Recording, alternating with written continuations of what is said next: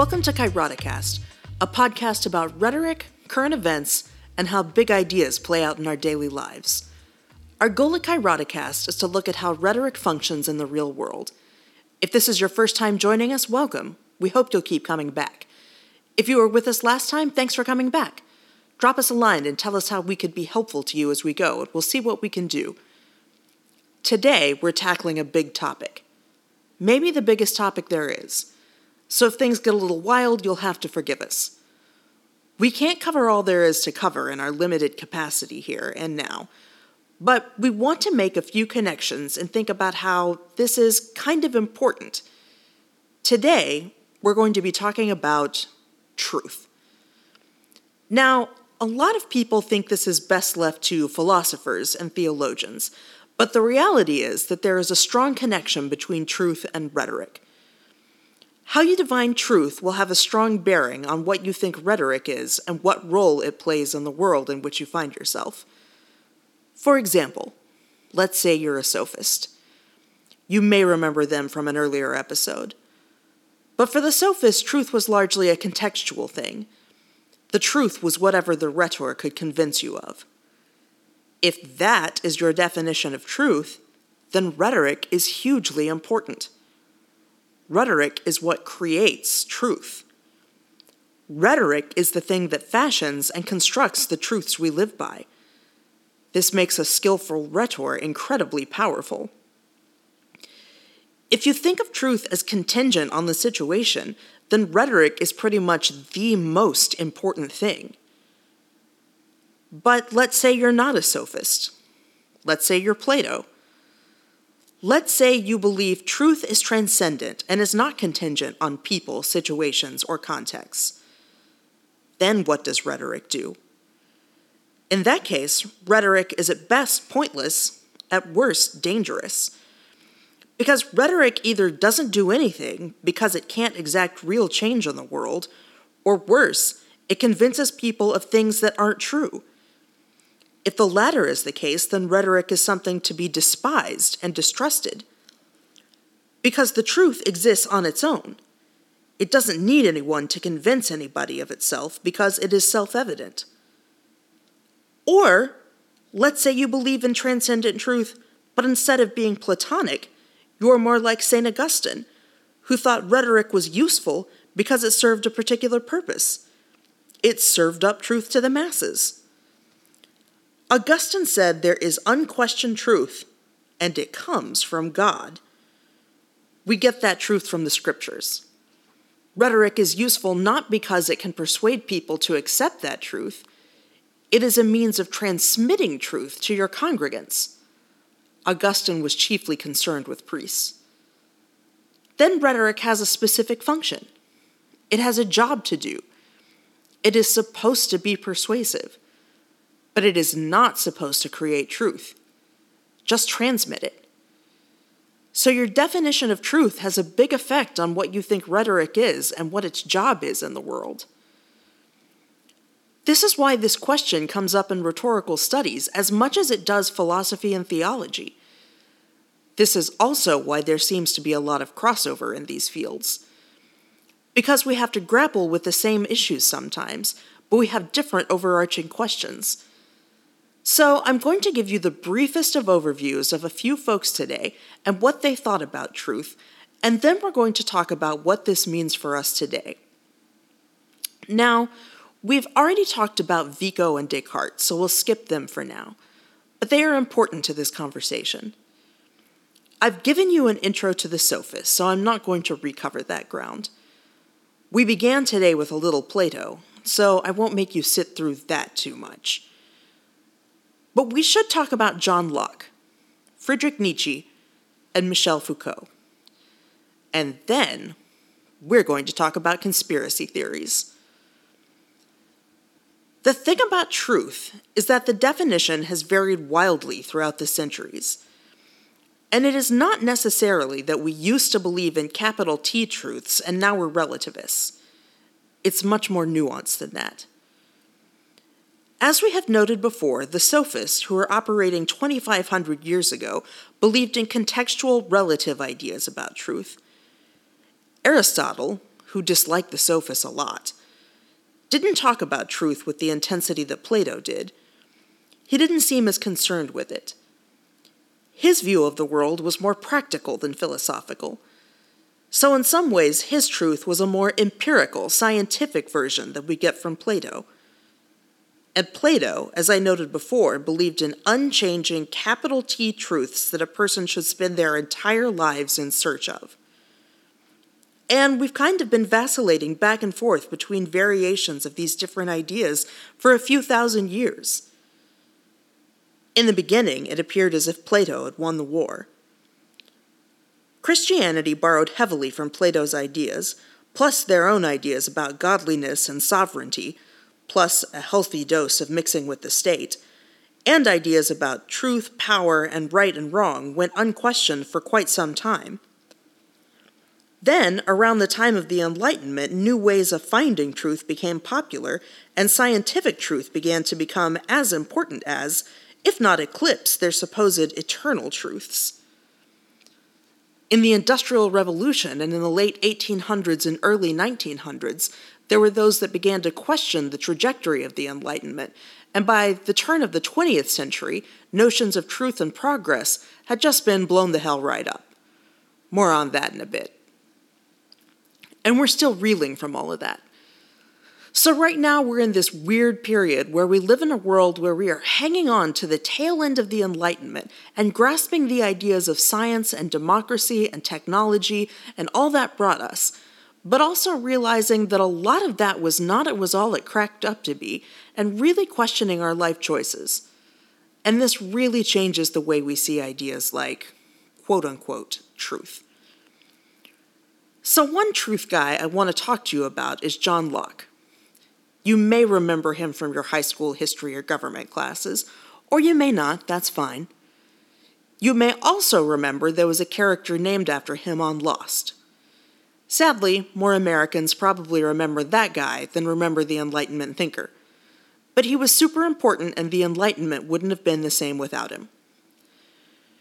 John Locke was a British philosopher who concerned himself with empiricism, the limits of human understanding, and the ideas of natural rights, and that sovereignty resides in the people, not the government. So, big stuff. John Locke thought rhetoric was nonsense. He thought it just served to muddy the waters. He basically believed that if we all just had a universal language and words, and if we could all agree on the same definitions for all those words, that would clarify everything. He wanted one word for everything at all times. Okay, there's a lot here. Let's take it one at a time. First, Locke is Thomas Jefferson's and other founding fathers' inspiration, and pretty much America wouldn't exist without him. Locke believed in natural rights. Certain things were unquestionable. As it would be phrased in American, we hold these truths to be self-evident, that all men are created equal, that they are endowed by their Creator with certain unalienable rights, that among these are life, liberty, and the pursuit of happiness. These are truths. They are so true that they are obvious. They don't need to be proven because you can just see them. They are natural. They are capital T truths. This is important to understand. America was founded on the idea that there are transcendent truths that are immutable. We can't escape that part of our history. Now, what is problematic is that our reality doesn't match our truth. In America, not everyone is equal. And this causes real tension. Reality and truth are not the same thing in the USA. And depending on who you are more or less likely to see that. And that means something for how you feel about the nation. Secondly, Locke distrusts rhetoric. This goes back to what we said about believing in capital T truth. If you believe in transcendent eternal truths, then rhetoric is a problem. Locke thinks rhetoric makes everything hard to understand. He thinks of rhetoric as useless style and frivolous words. Locke wanted a universal language that everybody could understand. But that implies a few things. It implies that we all have a universal experience that we are speaking from, which might make sense from a self-evident truth perspective. It means we wouldn't have a lot of agency in how we speak. There would never be a, well, what I meant to say was, because the words are never for you to choose. They are established and concrete. So you may gain something in clarity, but you would lose all style and individuality. Locke was willing to sacrifice all of that in the name of clarity, in the name of what he saw as truth. So there's a question that will haunt us for a while. In a world of transcendent truths, where truth is not contingent on a person or situation, how important is a person or situation? You don't have to answer that. The next person I want to talk to you about is Friedrich Nietzsche. He's a bit more famous, and you've probably heard of him. He's the God is dead guy. No big deal, right? Nietzsche was writing in the late 1800s in Germany. He wrote some pretty revolutionary stuff and has had a profound effect on modern thought. He's kind of seen as the grandfather of postmodern and post-structural thinking. Nietzsche argued not that truth was situational or contingent, but that there is no such thing as truth. Truth, he said, is just a societal arrangement that is only necessary because of our capacity to lie. It's kind of important to understand how Nietzsche felt about words to understand this. Words are just metaphors. They are inherently interpretive. Words are also the only real way we have of arranging our reality. So our way of arranging truth and reality is inherently metaphorical. So we don't have truth. We have a series of things that have to be arranged and interpreted. That's not truth. That's a system that has to be organized and translated. So there's really no such thing as truth. There's just the effective and creative organization of metaphors. We're basically lying to ourselves.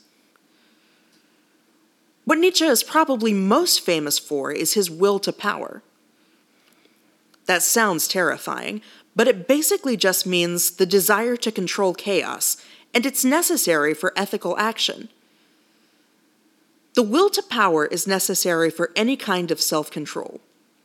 So yeah, there's obvious examples, like a political figure seizing power.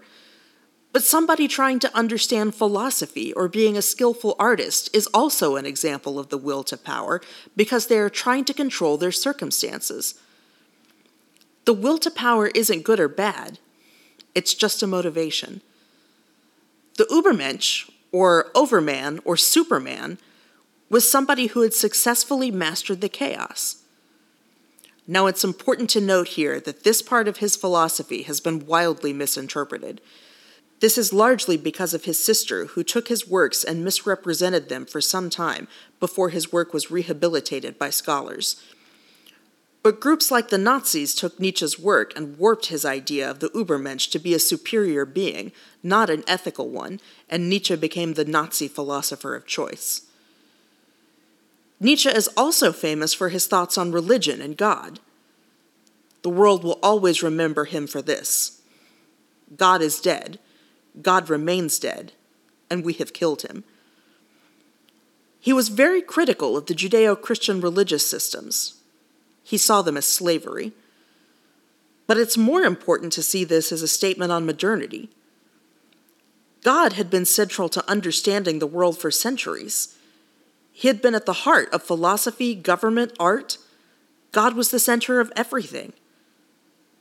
But modernity was changing that. Modernity was removing God from the heart of these narratives. The we that Nietzsche spoke of were the inheritors of the Enlightenment. We had killed God by moving on to narratives concerned with rationality, the market, industry, and science. So Nietzsche became the favorite philosopher of moody high schoolers and self-important college freshmen everywhere because he championed atheism, he denied truth, and said everything was a metaphor. You probably knew somebody who was really annoying and who liked Nietzsche a lot. But if you can get beyond the superficial fanboying, I promise, he was really important. The final person I want to tell you a little bit about is a guy named Michel Foucault. He's a controversial figure and has some personal issues, but is probably one of the top 5 most important theorists in the humanities and social sciences of the 20th century. Foucault's work was wide-ranging, and it would be difficult to say he was primarily concerned with this one particular thing. But one of his chief concerns was power. Basically, Foucault saw the world in terms of discourse. He never used the word rhetoric, but his ideas were readily applied. According to Foucault, we are living in a system of discourse, which is a matter of language, institutions, politics, science, and technologies. This discourse is managed by power relationships. Power is not necessarily a thing that is wielded by a person or a group. It is the quote-unquote regime of truth that pervades society and is constantly being negotiated. How the discourse defines things and negotiates power creates truth. Truth is basically power negotiated. Take, for example, madness. What does it mean to be mad? This has been defined by a particular group of people for centuries. The medical establishment has defined madness in particular ways for a long time. At some point, the definition of madness has changed. People haven't changed, but people who once were considered mad may not be mad anymore, and vice versa. This is an example of power using discourse to manage our understanding of the world. Institutions manage discourse, and our relations to it define reality, or the truth. So truth and power are intimately connected. Now, Foucault is an incredibly complicated thinker, and there's no way I could do him justice here. But the main things we need to remember are that our world is defined by systems of discourse and power. Truth is a product of those. I have just given you a cartoonishly simple description of some pretty complex thinkers. We're not looking to become experts here. But I hope you've seen a few themes arise. People who are interested in truth are interested in ideas of immutability, meaning, context, and power. They just come to very different conclusions. So this leads me to our current day application and where I want to bring all of this to a head. I want to talk about conspiracy theories. Conspiracy theories are not new. Conspiracy has been around as long as people have organized themselves into power structures. But anybody who has paid any attention to current events in the last few weeks knows that conspiracy theories are playing a huge role in current discourse. Scientists and doctors aren't just fighting the disease. They are fighting the constant barrage of fake news and paranoid narratives that are telling people not to trust the experts and that COVID-19 is just a hoax perpetrated by malevolent powers. There's also the narrative that this is a weapon being used for population control. The very people we need to effectively beat this crisis are being painted as villains in these conspiratorial, paranoid reconstructions of the facts, and it is causing a crisis of miscommunication. We just can't seem to figure out what is true. So to assess this situation, let's return to the Enlightenment. Let's think about John Locke's world. The Enlightenment birthed science and capitalism into the world. It also brought us modern democracy, such as it is. It threatened to kill religion, but it didn't. Religion stayed strong as a guiding force throughout all of the Enlightenment, and in some areas of the world just combined forces with capitalism and/or democracy. These are what Jean-Francois Lyotard called the grand narratives. These are the stories by which we organized our entire existence. We made sense out of our world through these stories and systems. We understood our lives through the lenses of God, capitalism, and science. and the narratives propelled us along a certain kind of progressive line for a few hundred years. We accepted certain truths, God, science and technology, and liberalism, which for many translated to the marketplace, as the natural order of the world. But around the 20th century, things started to change. These grand narratives, these truths that we have been going by, seem not so hard and fast anymore. Religion began to fade in the public eye in many areas of the world. Globalism meant that even in areas where religion was important, suddenly religion wasn't monolithic. Liberalism was challenged first by a global depression that made people question the merits of capitalism, then by the rising tide of communism. Science, which had for generations been humanity's means out of the Dark Ages, also suddenly took on a sinister edge. The World Wars showed us that science and technology could be used not just for the advancement of humankind, but for its destruction in previously unimaginable ways. The chemical warfare of the First World War and the inconceivable damage from atomic warfare, plus what we learned about the Holocaust afterward, showed us a devastating side to science and technology that left some fearful and distrustful. There was, for some, a shift in the way we thought about ourselves. We seemed to go from, look at what we are capable of, to, oh my God, what have we done? This shift in thinking is referred to as postmodernity. If postmodernity were to be summed up in a pithy statement, it would be the idea that the Enlightenment was a failure. All those things we trusted in and thought we could use to perfect ourselves in our unassailable march towards progress fell out from beneath us. And you can see this shift in the thinkers we glossed over today. Locke, the hopeful and certain Enlightenment thinker, Nietzsche, the transitional thinker looking for control over the chaos, and Foucault seeing the world as a product of negotiated power in the absence of immutable truths. So what does this have to do with conspiracy? Conspiracy theory is a hallmark of postmodernity. It is a symptom of our relationship with truth, and its success right now is evident of how far we have moved away from the days of Locke's proposition for universal truths and language. Once upon a time, the world was guided by the grand narratives we mentioned: God, science, capitalism, etc. But many people have rejected those grand narratives, but they still have to make sense of the world. What people tend to do then is replace them with smaller narratives. In some ways, this has netted really positive results. Where once there was just one story of humanity, now there are many individualized narratives.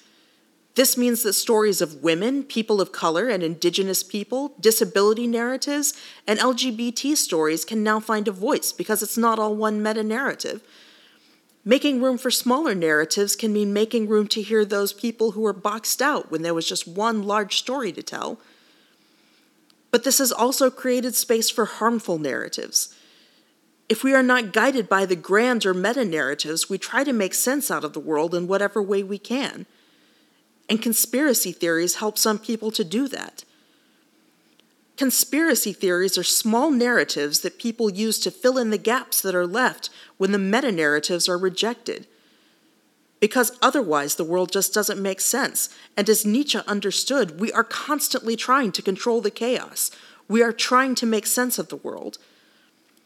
So conspiracy theories tell us a lot about the world we are living in.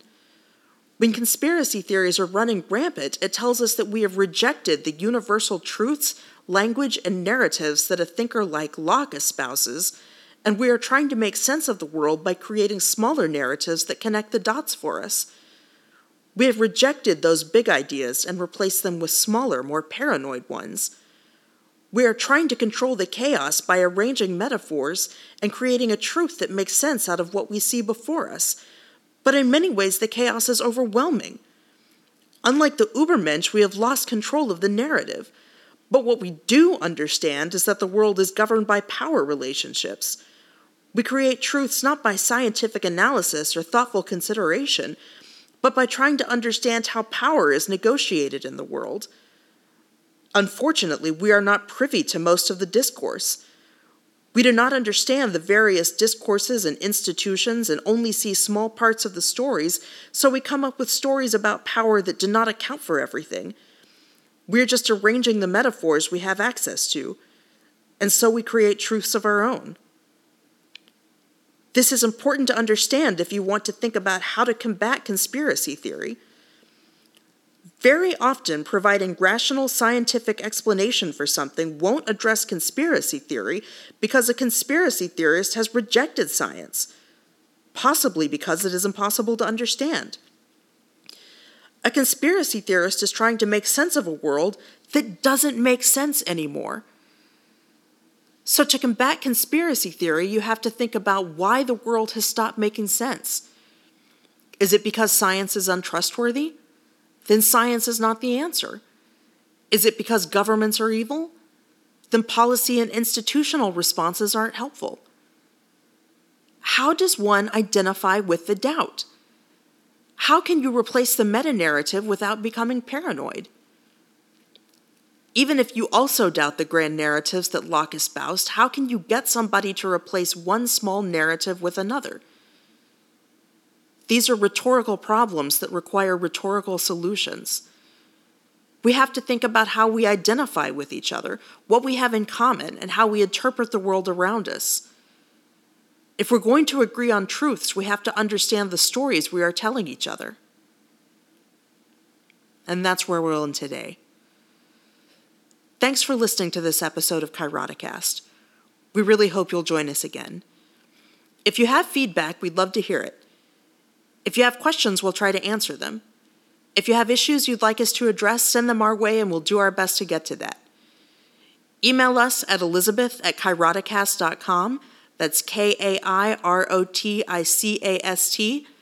And we look forward to spending some time with you again. Thanks.